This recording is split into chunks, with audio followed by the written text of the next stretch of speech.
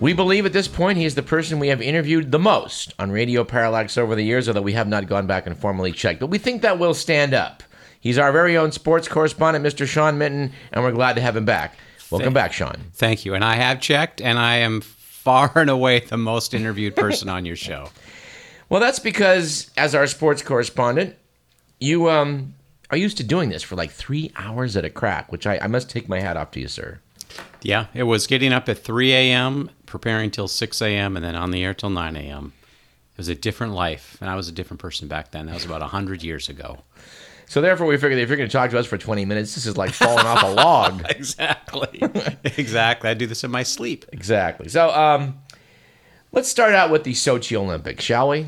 Did you catch much of that? I did. I caught it. Do you want to talk about Bob Costas' pink eye, or do you want to talk about the controversy with ice skating? Or well, if we're going to talk about Bob Costas, let's talk about like what happened to Bob Costas.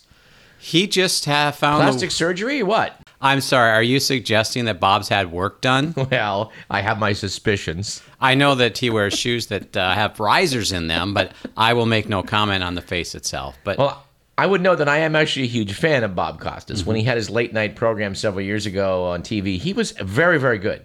There's nobody better at the interview, and I don't think NBC nearly uses him to his capacity. Of course, at this point, if he has actually had some work done and he's getting up there in age, maybe he's like, look, I'm just going to sit behind the desk. I'm going to tell you who the next ice dancer is, and then let's just get on with it, okay?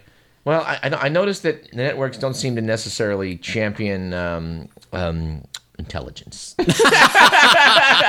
Bob Costas is a very bright guy. I don't think that really concerns them. No, I mean, he's the best at what he does. He's won multiple Emmys. He really is very good. I thought that it was interesting that the one thing that people would pick up on with him is when he got his stink eye, and he tried using the glasses to cover that up, and eventually I think the NBC executives just said, look, other than maybe putting a pirate patch on that thing, let's just move on and we'll try to find somebody else. But when they bring in somebody else, that lets you know how good he is, because the level of what's happening as the host of the Olympics just drops significantly when they try to bring somebody else in. I mean, he's that good. No, he has talent, and I think that I take my hat off to him. I wish he was back on late night TV still. Yeah, he was excellent when he had his interview show, and he's excellent what he does now. And of course, for people that know him as a baseball guy, there was actually talk when Bug Selig leaves of him becoming the commissioner of baseball, and he has told everybody he is not interested in that job at all. Oh, thank God. Well, as far as the Olympics goes, I was more concerned about the great soap opera of figure skating. Yes. There was some controversy there, I guess. It doesn't matter which Olympics you're talking about, whether it's a winter, summer, pre-summer, after winter. Judging it's in the eye of the beholder. So you've got people who are judging based on what they see, and then you have people that are judging based on the fact that they have a gun held to the back of their head. So, or that a substantial bribe has been paid. I remember the big thing with the Salt Lake City Winter Olympics. They said that it was like the first bribe-free Olympics ever. Everybody knows that the IOC members get massive amounts of money, and the cities that win these Olympics give massive amounts of money to the Olympic Committee and to the individual members of the Olympic Committee. The last number I heard on Sochi was $51 billion to build all the venues and get everything ready for those Olympics. That is twice the cost of even the most expensive Summer Olympics. So that gives you an indication of how badly the Russians wanted this, how important it was to them in terms of the world view of them. I mean, I kept reading stories about how roads would be paved, and then they'd be repaved, and then they'd build things, and then they'd take them down, and then they put them back up. And all that was obviously cronyism. That was Putin getting his people all the money that they were going to give them for building all these venues. I mean, that's really what it comes down to with all these things is how much money are you going to spend, how much money are you going to give the Olympic Committee, and then how do you look in the eyes of the world? I think based on some of the things that we've seen in the last couple of days with the former Soviet Union, they're not looking so hot. And the Olympics provide an example of that, of, I guess, the Russian figure skater kind of getting the gold when some doubted that was appropriate. Yeah, and again, that's not unusual, because I'm sure that at some point along the way, I wasn't there, thank God, I'm sure some money was exchanged, or I'm sure some words are exchanged, or, hey, here's a picture with you with an 11-year-old. Maybe you want to up that score to 5.6. Something like that is going on. But it's like you and I were talking before the show. This kind of stuff happens at every Olympics. There's always that situation where someone feels like they were slighted a little bit. And this one was this particular situation was, in the eyes of most people, very, very obvious. But again, it's all subjective. It's all politics. This is all just a bunch of geopolitical play anyway. For people that think this is just the best amateurs in the world or whatever going at it for their countries, that was all lost a long time ago when they started letting professional hockey players, professional basketball players, all that kind of stuff. As soon as they started letting all those folks in, what the Olympics are truly all about, lost. Someone have argued, Sean, of course, that the Soviet bloc's people were professional athletes just under a different name. I mean, they were all... You couldn't tell the German women from the German men back in the 70s. So let's not That's kid a different ourselves. story. But there were only 3 people ejected from this year's Olympics for performance-enhancing drugs. So either they've gotten even better at hiding that stuff, which is probably the case, or these 3 people were extremely sloppy. But it wasn't as obvious as it had been in other years. Well, I do want to say that I certainly don't know much about figure skating, and I'm hoping to keep it that way. but I did come home the last night of the Olympics after working out, and I thought, you know what? It's the last night. They're undoubtedly going to do a recap. I'll be able to catch up, and it should be interesting. So I flip on the TV, and what do I get? An hour-long special looking back 20 years at the great soap opera of Tonya Harding versus Nancy Kerrigan. Right. I mean, what's up with that? That tells me that I am extremely old because that is very vivid in my mind. I was living in Portland at the time. A lot of that took place with Shane Eckhart and Shane Stantz and Jeff Gillooly and that whole misfit group of people. It was like think of the most idiotic people you could plan a burglary with. And, it's people like walking out of the supermarket. I'll take that one. I'll take that one. She chose the biggest morons that you could ever find in her group. Forgive me for this, but the phrase trailer trash kept popping up. I have seen, and we had talked before the show, I'd actually had a chance to interview Tonya. Now you must educate us about that. It was, we had seen, after we got done with our show, usually on Fridays, we would head down to one of the local bars, and she would inevitably be in there playing video poker. Nice. So, and wait, the time frame on this is relative to Nancy Kerrigan getting clopped in the knees was what? 6 months or a year after all that had taken place. And they were already hot on the legal trail of her. Exactly. Okay. Exactly. So I didn't see the special because I didn't know the special was coming on, and I didn't get a chance to record it. But my guess is the video that they shot of her in doing the karaoke and the video is probably in the exact same place that we used to hang out on Fridays. And remember, I used to get off the air at 9 a.m. on Fridays. So by 10:30, we would be at this particular establishment, and she would generally be the only person in there besides us. So we convinced her to come on the air with us, and she said, I'm happy to do that, but we can't talk about everything that's happened. The Kerrigan soap opera. So, 2 questions in, it's the question we ask, and she hangs up on us, and that's the end of our relationship with Ms. Tonya Harding. But let me ask you this. Did you share the low opinion of many others about her? Tonya came from a tough background. She was not your atypical figure skater. She had the hips of a truck driver, and she stood out in the fact that she didn't stand out. I mean, the ordinary common person could appreciate her because she wasn't super pretty. She didn't have the moves that some of the other girls did. She really worked extremely hard to get where she was, and I think she needed to go and wanted to go to a different level, and kind of felt that maybe she didn't have the talent to get there. So, unfortunately, she kind of decided. Well, is there any doubt in your mind that she was the mastermind of Kerrigan getting whapped? I choose to use the word mastermind in a way maybe the rest of us don't. Mastermind is like I can see him, sitting around playing spin the bottle or something, and there's no doubt that she's the one who told Shane to go ahead and grab the pipe and whack Nancy on the knee. And one of the interesting stories that came out of that particular incident is, I guess when he was trying to get out of the ice rink, there was a door that was locked, and he eventually headbutted the door so hard he got it to open. So that's all you need to know at this point. Wow. She'll deny it, But come on, I mean, I think most of the evidence points to the fact that she had a heavy hand in that. Well, just to kind of back up a minute and take a look at the coverage. I mean, what is with... I know that the Olympics have a certain formula. They have to have... They don't want to portray it as a bunch of spoiled rich kids who are like, that's all their life has been for the past 15 years. So they have to focus on all these stories they dig up of Joe Blow had to overcome adversity to become the Olympic blah, blah, blah. Right. And then I'm getting so tired of that. Well, it's a formula that they use, and I thought this year more than anything, they really focused on the death of family members.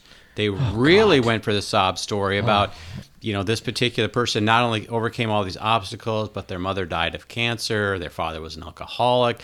They really hit those things hard, but the unfortunate part of that is that's why people watch the Olympics. I mean, they love the human interest stories, and that's where you're going to dig it up. Unfortunately, whether you're watching it. And I mean, the weird thing about the Olympics, they were on Bravo, they were on NBC, they were on CNBC, they were on SNBC, they were on like 6 stations at a time. You have hundreds of hours to fill with. How are you going to fill time with curling? I mean, you have people taking a rock and chucking it down a piece of ice. And on the other end, you got people with the same broom that I would use to sweep up my kitchen, moving them really fast. You have so much time to fill. And the interesting thing about the Olympics... There's so many cool sports like downhill racing and all that. I mean, slalom and all that. Those are the glory. And now we've gotten a lot into things to do with the snowboarding and things like that, where now you've got snowboard slalom, you've got snowboard freestyle, you've got all these different things to try to bring in the younger viewers, because the average person who watches the Olympics is roughly 873 years old. So they're trying to bring in people with a lot of these new sports, which the United States would dominate because nobody else understands the rules. I don't understand the rules of freeform snowboarding. How would you judge something like, hey, he didn't fall on his butt for the 32nd time? That's a 10. Well, we talked in last week's show, just to kind of, not want to necessarily back up into figure skating, but they talked about how there's a certain play to not just the judges, but the crowd. And I guess back in 1994, part of the soap opera show that I saw mentioned that Oksana Bayul won the gold, even though her routine was not technically superior to Nancy Kerrigan's, but she knew how to play to the crowd. And I guess that factors into a lot of this. You think about figure skating, you've got a lot of different things going on. You've got to factor in the crowd. Believe it or not, you have to factor in the clothes that they're wearing. You have to laugh if you will, but these gals and guys, they take a lot of time trying to figure out what they're going to wear and what's going to appeal to the crowd. I wouldn't be surprised if there are clothing consultants out there that tell these figure skaters, you want to have it white, you want to have the skirt hiked up this high, you want to make sure you have your jewel encrusted whatevers right here. All of that stuff plays into it. And I think especially, I can't believe I'm talking so much about women's figure skating here, but we're proud of you. Once they get into the routine and you see, say, the triple axel, or you see them do the first couple of very difficult moves very well, then you're right. Then the crowd gets into it. And then at that point, it's as long as I don't make a mistake. I absolutely agree. I think that has a big, big factor in who wins. Well, there's just something wrong with the subjectivity run amok. I mean, we talked in last week's show a bit about some of the boxing episodes where guys get the crap beat out of them and then they're called the winner. Right. It's all very subjective, and there are various reasons why you would pick one over the other, and that's just human nature. Until we get the Olympic robots out there trying to figure out how to judge people, it's just going to continue on and on. But it also gives people things to talk about. Did so and so, did Sugar Ray Leonard get screwed back in the 80s when he lost his fight? Did this figure skater really outskate this figure? It just gives people something to talk about, and NBC likes it. And I guess that buzz is what actually gets everybody watching. Well, when is the next time you and I will ever talk about figure skating? In 4 years. I'm pretty sure never. I'm hoping that. That's all it is. I mean, if you think about the bobsled, talk about the bobsled. I watch these guys rocketing down the ice in these 4-man things that they pop there's into. 4-man, there's 2-man, there's luge, there's the 1-man. I can't think of. There's luge, but then there's another one where there's also just one guy on it, and I can't believe. I mean, they're going to this track, like little matchbox cars going down a little preordained path, and how much difference can it make Obviously, it makes a second or two difference in how you lean. Not even a second or two. We're talking hundredths of seconds. Yeah. In fact, this year, the U.S. wanted to win a bobsledding medal so bad, they got BMW to come in and design all the bobsleds for them. And I think one of our guys got a bronze or a silver or something. Well, this is like that. when they did a few years back. All the people in the swimming pools were given these suits. Yep. These shark suits that the water, high tech suits, the water would flow over a certain way to get a couple extra hundredths of a second. And this is getting. What's your reaction to that? Well, you know, the big controversy this year was the speed skaters for the United States, the men. We were supposed to have 2 or 3 of the top speed skaters in the world. And Under Armour came in with these brand new suits. They didn't get much of a chance to try them out, and we got our butts kicked in every single aspect of speed skating, which is just Because the suit malfunctioned? that's what they're saying. They're saying my. that so eventually they ended up going back to the old suits. That didn't. The fact of the matter is, if you live in Norway or Sweden, that's probably how you get to work in the morning. You skate. So they obviously have an advantage over us, but they wanted to find blame for why they were getting their butts kicked so bad. So they blamed Under Armour and the fact that these suits were not designed correctly. But then, Doug, what happened? They signed a 4-year deal with Under Armour because they gave them like $80 million. Now, talking about performance enhancing, which always seems to come up. Have you heard anything about the xenon, the Nobel gas that doesn't interact with anything? Apparently, you do a 50-50 mix of oxygen and xenon, and somehow causes you to make more red blood cells. That sounds like something that is something on my television that makes my television work better. I have not heard of that. But All right, well, let's do our homework and see if we can look into that one, because I thought that was the most bizarre sports story of the year. They have to try to keep ahead of the testing, keep ahead of the testing. Well, the reason this garnered some suspicion or got some attention was that apparently in Russia there's this company that makes xenon. I guess it extracts it from the atmosphere. It's a tiny component of our atmosphere. I've heard of it. Yeah, I mean, it's on every periodic table. It's between krypton and radon, I think. But apparently some Russian company that makes it was cited for the wonderful work it did to help our athletes. And that's people going like, oh, wait a minute. What's up with that? I'm going to have to start taking that stuff so I can get up. Have you had your hit of xenon yet this morning? Okay, I feel much better now. I'm taking it for medicinal purposes, doctor, I promise. Well, we've only got a couple minutes left, and before we go, Sean, I think we should look back 50 years at the defeat of Sonny Liston by Cassius Clay, which is February of '64.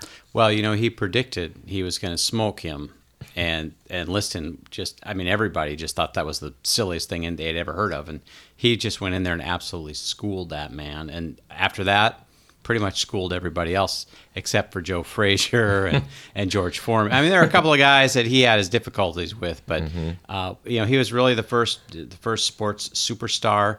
You know, there had been guys before him, but in terms of people who got up, said what they mean what they say, et cetera, he was absolutely the first. There's nothing I could even say to describe the impact that he had a stunning self-promoter. I mean, really? A genius. I mean, my God. We were talking before the show. You had some great. What was the quote about?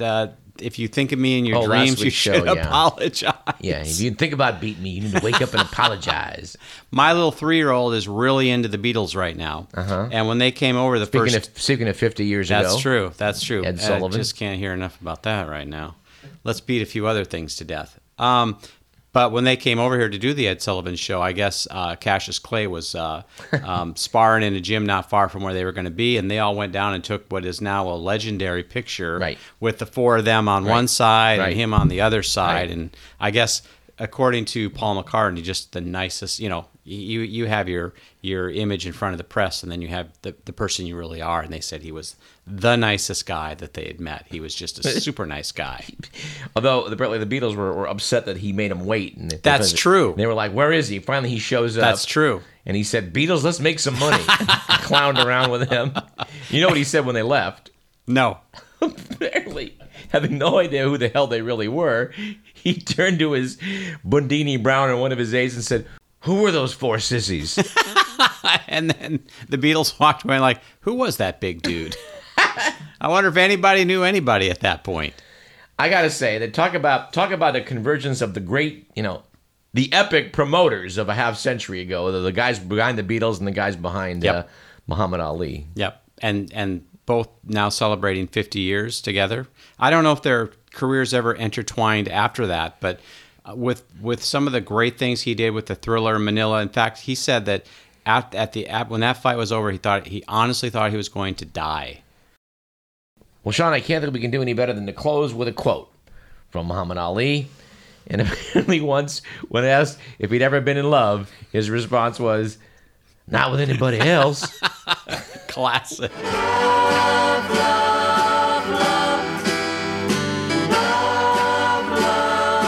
He's our sports correspondent, Sean Minton, and I would just have to say thanks again, Sean, and come back soon. Thank you, sir. There's